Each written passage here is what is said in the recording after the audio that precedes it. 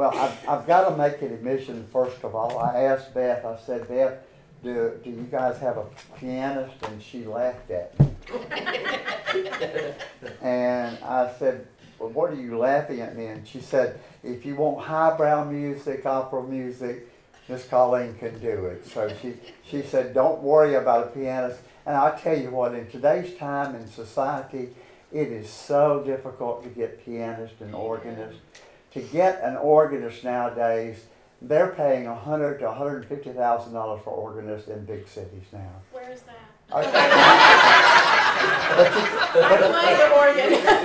You signed a contract at Burst Chapel, so you can't lose. So.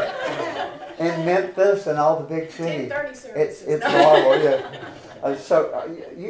Y'all do, but I was going to say, you don't realize what a blessing you have for your kids. You really do, and I just have got to reinforce that because it's always such a blessing. Music it just uplifts the soul so that God can really come into your heart when Beth starts preaching. So thank you for that, Miss Colleen. Appreciate it. Today's scripture is coming from the New International Version. I know that the good IT guy, Dr. Terry Farr, has got it up there as we speak. But this is about the Transfiguration, and this is a very interesting Sunday that we worship in. So I want to read you the scripture, and then we'll go into the message itself. After 6 days, Jesus took with him Peter, James, and John, the brother of James, and he led them up a high mountain by themselves. There he was transfigured before them, and his face shone like the sun, and his clothes became as white as the light. Just then there appeared before them Moses and Elijah talking with Jesus. Peter said to Jesus, Lord, it's good for us to be here, but if you wish, I'll put up 3 shelters, one for you, and one for Moses, and one for Elijah. So while he was still speaking, a bright cloud covered them, and a voice from the cloud said, This is my son, whom I love. With him I am well pleased. Listen to him. When the disciples heard him, they fell face down to the ground. They were terrified, but Jesus came. He touched them and said, Get up. Don't be afraid. When they looked up, they saw no one except for Jesus. And as they were coming down the mountain, Jesus instructed them, Don't tell anyone what you've seen until the Son of Man has been raised from the dead. This is the word of God for the people of God. Thanks be to God. You know, sometimes, I don't know about you guys, but sometimes I've just had enough. Sometimes I just want to get away from everything. I want to turn off the television. I want to turn off my computer. I want to turn off my phone. I want to just retreat, to close the doors and put up a do not disturb sign, and then leave the room and go out and just begin hiking as far away as I can. You know, sometimes I reach the point where I can't even deal with my wife. Sometimes I need a space of sanctuary, a space of time when I can just breathe, when I can pray, when I can just recharge my emotional and spiritual battery. Have you ever felt that way? Terry Farr may be the only one I know that he just thrives on that, but that's not me. The pressure of everyday life gets to us on a day-to-day basis.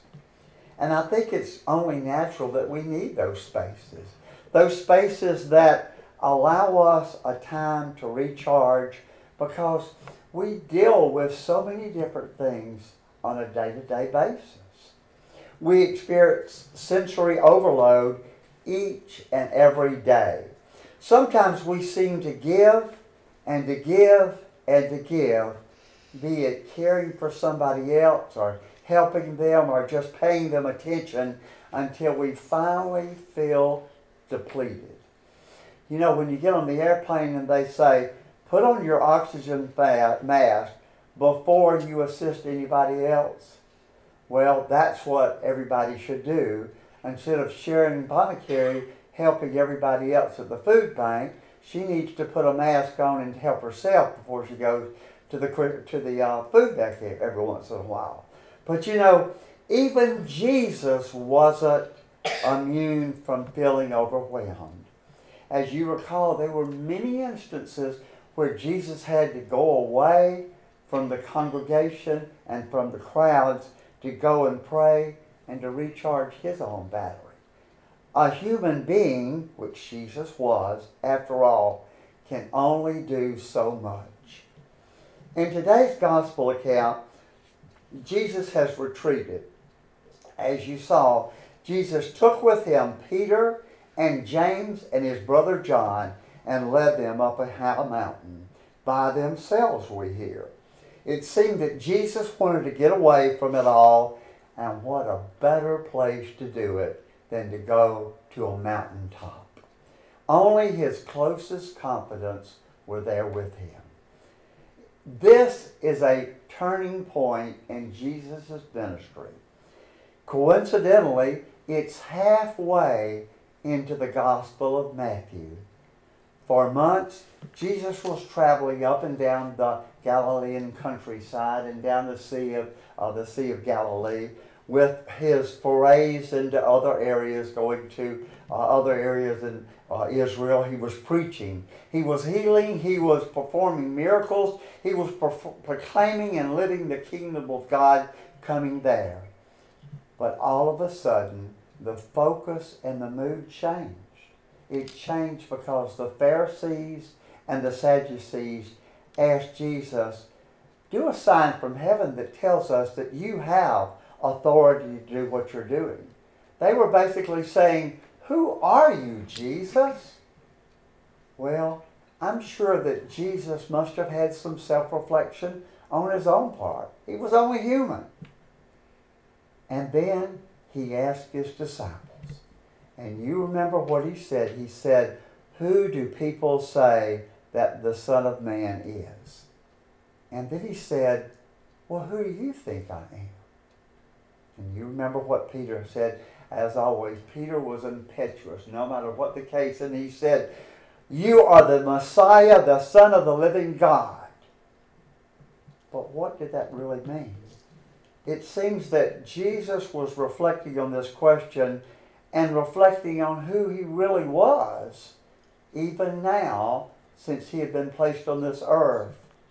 From that time on, Jesus began to show his disciples that he had to go to Jerusalem, and that he was going to undergo great suffering, and that he was going to be killed, and on the third day he arose. And from now on, the way led to Jerusalem and to the cross. You know, that's pretty heavy stuff.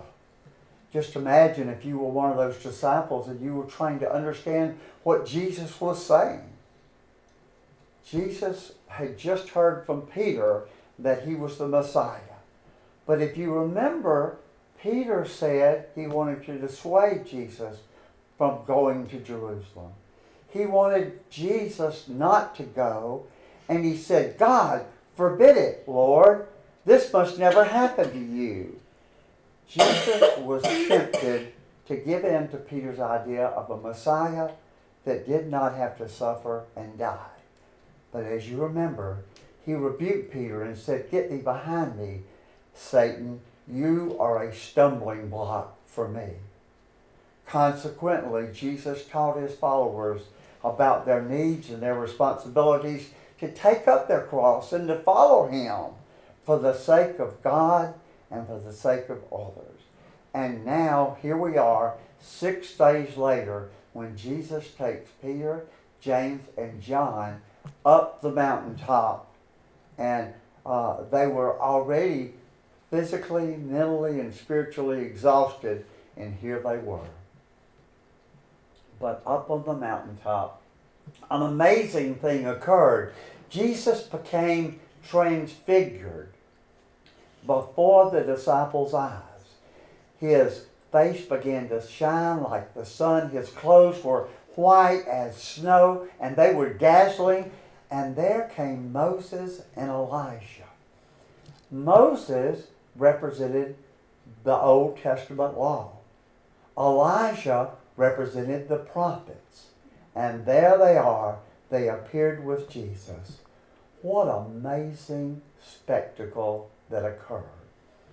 What became clear there, I kept asking myself, what's the importance of this? And this is what it is. Jesus, the Son of God, was destined now to fulfill the covenant between God and God's people. He was destined for glory despite, or maybe because of the fact that he would be crucified and that he would die, but more importantly, he would rise again. Whatever doubts that Jesus may have had even then, they may have had up to that point. Here, God affirms his destiny and his identity. There's a reason why every year the story of the Transfiguration is on this Sunday, and it's always the last gospel before we go into the season of Epiphany, with all its symbolism about light and revelation before Ash Wednesday and the season of Lent. The glory of Christ cannot be separated from him giving his life away for the sake of humanity, for the sake of very creation. The story of the Transfiguration describes that tension. Then we look at poor Peter. You know, Peter was just such an individual. I mean, he hollers at Jesus not to go and fulfill his destiny. He denies Jesus. And here he is again. He doesn't know what he's doing. So he jumps up and said, Lord, it's good for us to be here. This is what I'm hearing. It's good for us, meaning him and Jesus, to be here on the mountaintop, far removed from the shadow of death, far removed from the situation that they were going to confront in Jerusalem.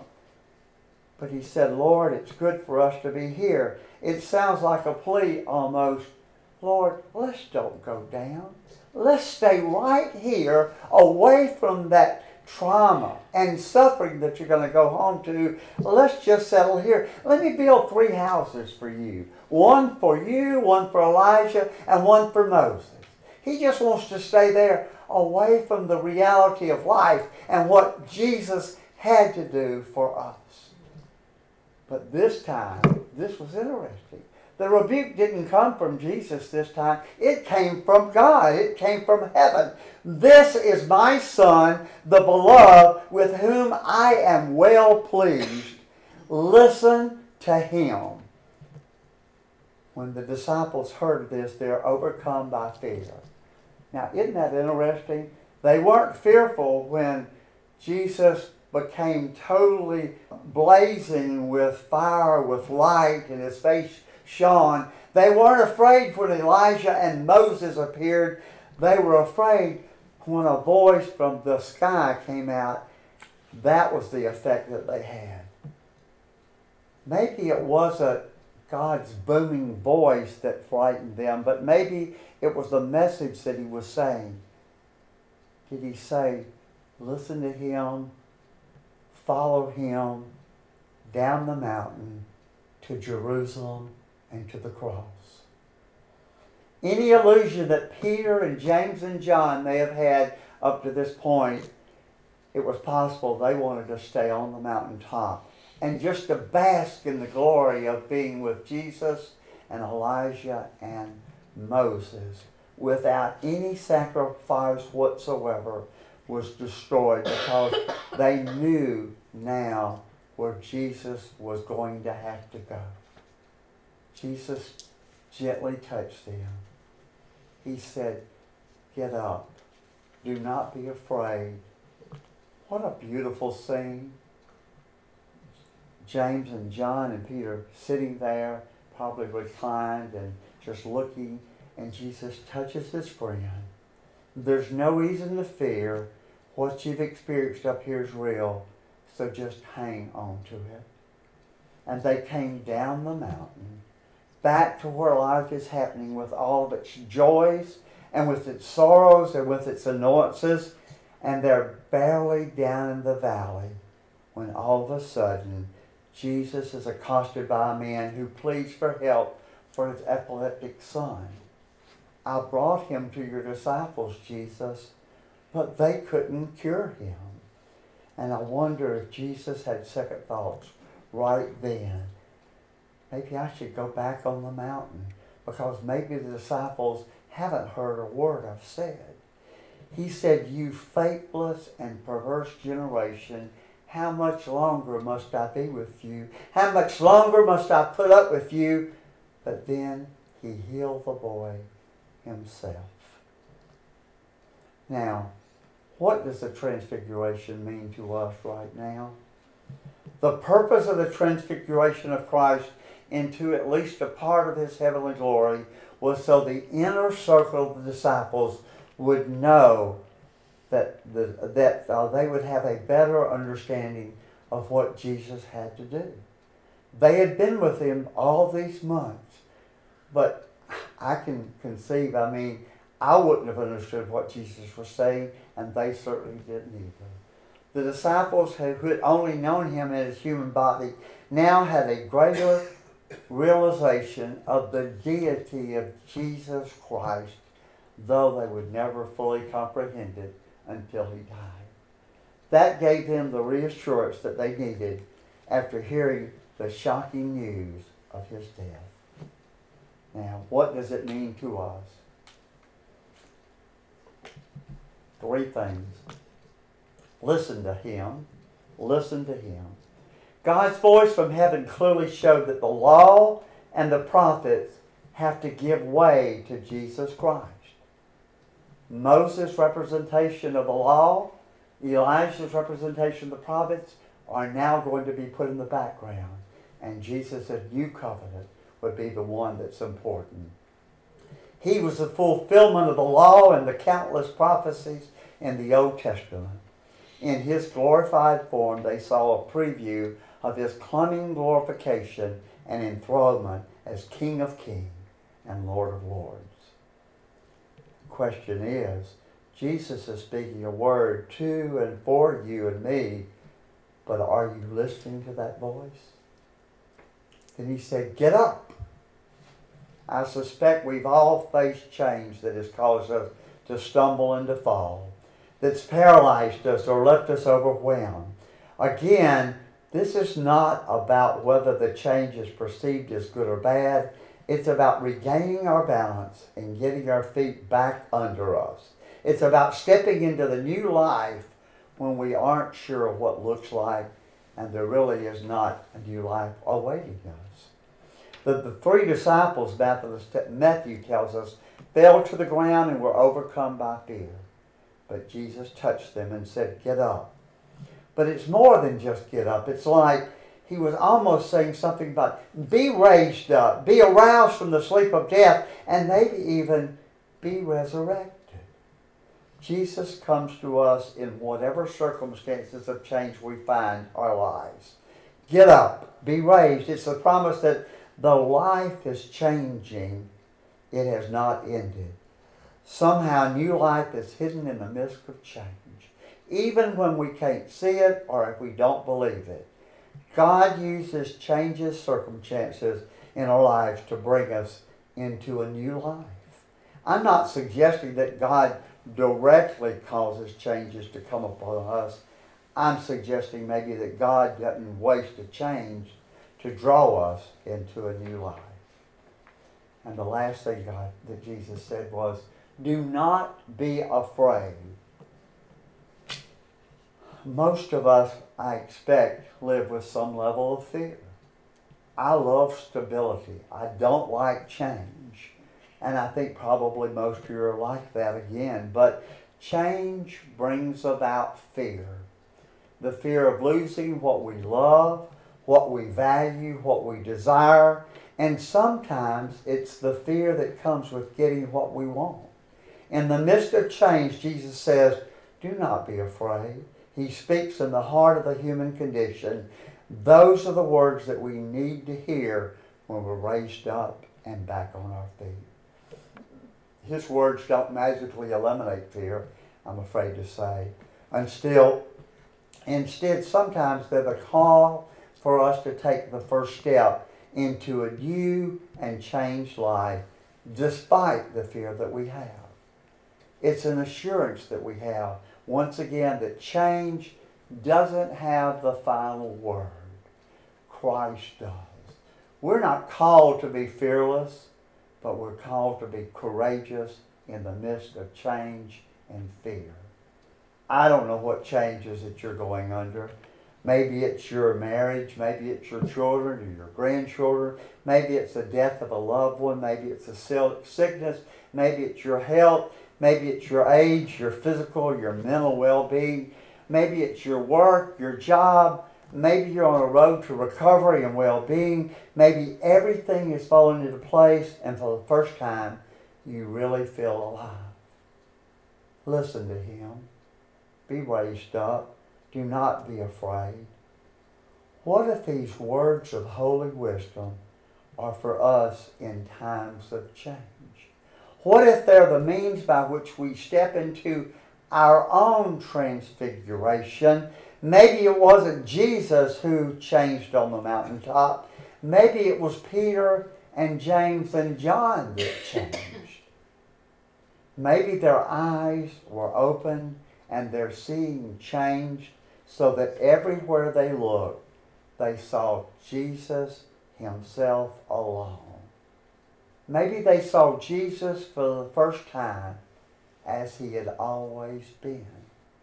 If that's true, and I believe it is, then it means that every change, whether good or bad, wanted or unwanted, joyful or sorrowful, is illumined with divine light and filled with God's presence. Listen to Him. Be raised up. Do not be afraid.